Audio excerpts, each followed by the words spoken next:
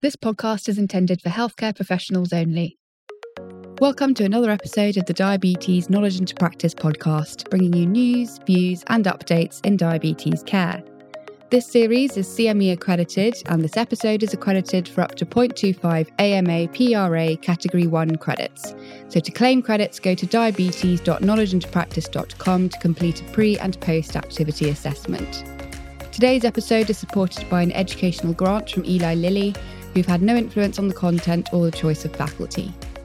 In the 11th episode of the series, we're discussing the SURPASS programme of trials of tirzepatide, a dual GIP-GLP-1 receptor agonist for the treatment of type 2 diabetes, which has been approved by the FDA and given a positive opinion by the CHMP, recommending its authorisation by the EMA. We've invited Professor Carol Wisham to discuss the implications of the trials for clinical practice. Professor Wisham is Clinical Professor of Medicine at University of Washington School of Medicine and is immediate past President of the Endocrine Society. She's also served as past Chair of the American Diabetes Association's Professional Practice Committee and as an investigator for several major clinical trials, including SURPASS-1.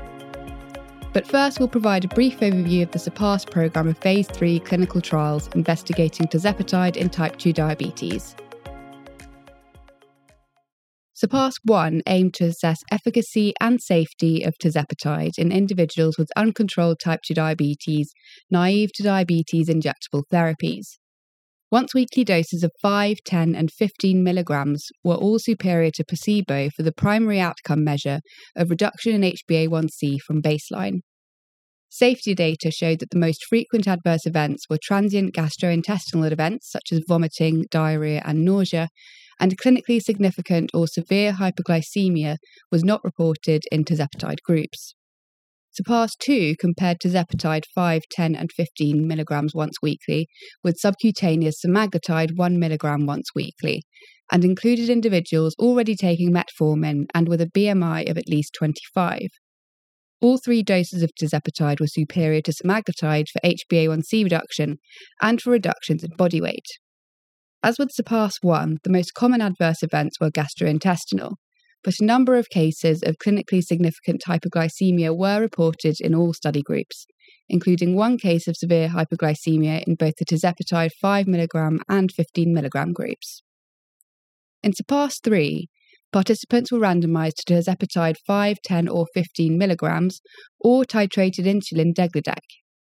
The participants were already taking metformin with or without an SGLT2 inhibitor, but with inadequately controlled HbA1c of between 7 and 10.5%, as well as a BMI of at least 25. Participants taking all 3 tirzepatide doses had greater reductions in mean HbA1c and a lower rate of hypoglycemia compared with participants taking degludec, and significantly more participants in the tirzepatide groups achieved an HbA1c of less than 7%. In SURPASS-4, participants had established cardiovascular disease or a high cardiovascular risk, a BMI of at least 25, and they were already taking metformin with or without a sulfonylurea or SGLT2 inhibitor. They were randomised to 5, 10 or 15 milligrams tirzepatide or 100 units per milliliter insulin glargine titrated to reach fasting plasma glucose of less than 100 milligrams per deciliter. Significantly greater HbA1c reductions were observed in the tirzepatide groups compared with the insulin glargine group, along with significantly greater weight loss and fewer adverse events of hypoglycemia, while safety assessments demonstrated no excess cardiovascular risk when using tirzepatide. SURPASS-5 compared 5, 10 and 15 milligrams tirzepatide with placebo in participants already taking insulin glargine with or without metformin. Participants taking tirzepatide had significantly greater reductions in mean HbA1c levels and body weight compared with those taking placebo. Ongoing trials are currently expanding our knowledge of how tirzepatide compares to other treatments, such as insulin lispro in SURPASS-6 when added on top of insulin glargine with or without metformin. In the cardiovascular outcomes trial called SURPASS-CVOT of participants with type 2 diabetes, overweight and atherosclerotic cardiovascular disease, tirzepatide is being compared with dulaglutide for effect on major adverse cardiovascular events, which dulaglutide has been proven to reduce. Other ongoing trials include SURPASS-Early, comparing tirzepatide against conventional intensified type 2 diabetes management, and SURPASS-Peds, investigating tirzepatide in pediatric and adolescent type 2 diabetes in participants taking metformin, basal insulin, or both. Tirzepatide has also been investigated in people without diabetes in the recently concluded SURMOUNT-1 trial in people with obesity, and in SUMMIT in patients with obesity and heart failure with preserved ejection fraction. But how does the approval and trial results of this new pharmacotherapy translate into real-life clinical practice? Let's start our interview with Professor Carol Wisham. You can find her disclosures in the episode notes. So firstly, of the SURPASS trials that have reported data so far, were there any efficacy results that stood out to you or surprised you? Well, as you look across the SURPASS studies, what really stands out is the effect of tirzepatide on glycemic control. And even the 5 milligram dose demonstrated greater effect on A1C than did the comparator treatments. It didn't matter if it was a GLP-1 or insulin as a comparator. And in the populations that are probably most appropriate for consideration of tirzepatide, those on background orals with or without insulin, the A1C reduction at the highest dose was 2.4 to 2.6%, and upwards of 90% of patients reached their target A1C of less than 7%, and over 50% actually reached a normal A1C of less than 5.7.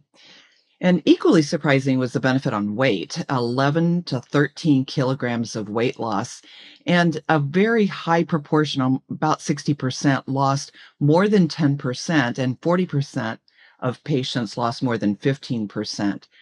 So studies have shown that weight loss of greater than 10% has been associated with a decrease in cardiovascular events in patients with diabetes, and in patients with NASH, a decrease in fibrosis score has also been shown.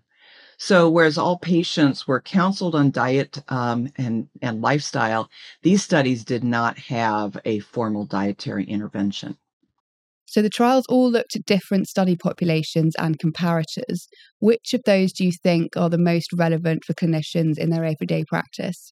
So practically, I think we need to be looking at tirzepatide as potentially one of the first or second injectable therapies.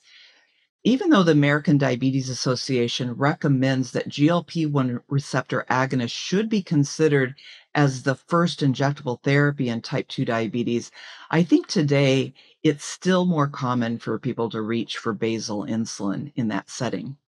So if you look at the SURPASS studies, there were studies that compared tirzepatide to semaglutide 1 milligram, as well as insulin. There was one with comparing to degludec and one comparing to glargine.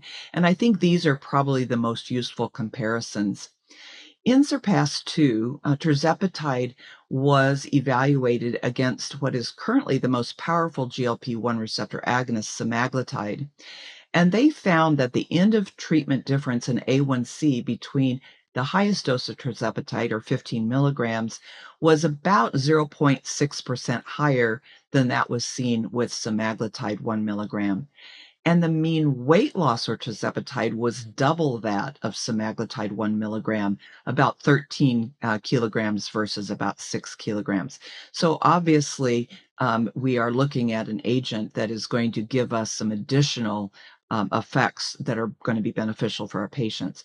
If you look at the insulin comparator studies, tirzepatide treatment resulted in a 1% greater reduction in A1C than titrated insulin in these studies. And looking at safety data, was this consistent across the trials? And what are the implications for real-world clinical practice? So the side effect profiles of tirzepatide are very consistent across the trials. They're primarily gastrointestinal and are consistent with that we already are very familiar with the GLP-1 receptor agonist class. That is nausea, vomiting, dyspepsia, diarrhea, and constipation.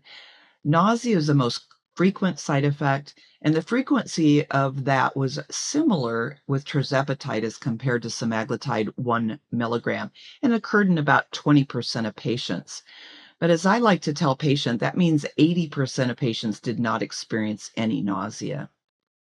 Like the GLP-1 receptor agonist, nausea occurs early and tends to wane after 1 to 2 weeks.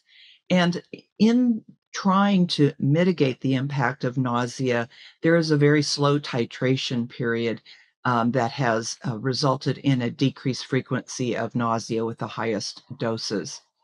Now, anecdotal evidence with GLP-1 receptor agonists suggests that nausea can be minimized by smaller serving sizes at the meals, having patients eat more slowly, and to consider a lower fat content of their diet.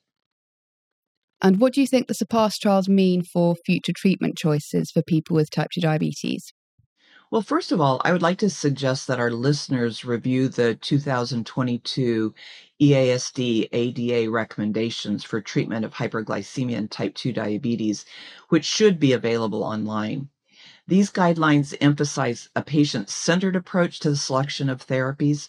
First, they recommend that those with cardiovascular disease or chronic kidney disease should be treated with a GLP-1 receptor agonist and/or an SGLT2 inhibitor, and those with congestive heart failure with an SGLT2 inhibitors. But in the absence of those compelling indications, they are suggesting that we begin to consider use of therapies that are most effective for reduction in A1C, but also keep in mind the consideration of the weight effects of these therapies. So they go forward further to rank these agents and their recommendations according to what they think are the most effective in both categories. And tirzepatide along with semaglutide were identified as the most effective agents in A1C and weight reduction both. So in the absence of cardiorenal complications of diabetes, tirzepatide could be considered at any time that we can currently use a GLP-1 receptor agonist. And if the SURPASS-6 study demonstrates CV benefit, this will expand the indications for tirzepatide to those populations as well. Finally, what would be your takeaway message from this interview for clinicians working in type 2 diabetes management? So tirzepatide is the first of many coagonist agents which are being studied for their glycemic and weight reduction properties. And these include other dual coagonists as well as triple coagonists. It's important that you realize that these agents are all working through the incretin system, which the incretin hormones are absolutely key to the correction of postprandial hyperglycemia. And they also help to reset the hypothalamic satiety center. And that explains their properties of reducing the postprandial and overall glycemic control, and should help the majority of our patients achieve glycemic control and also to lose meaningful amounts of weight. This brings us to the end of the episode. Thanks for joining us. If you haven't done so already, please subscribe to the podcast on your favourite app or recommend us to your colleagues. We also have a website where you can find other episodes of the podcast as well as other free educational diabetes resources. You can find a link to this in the episode notes as well as all the references discussed today. See you next time.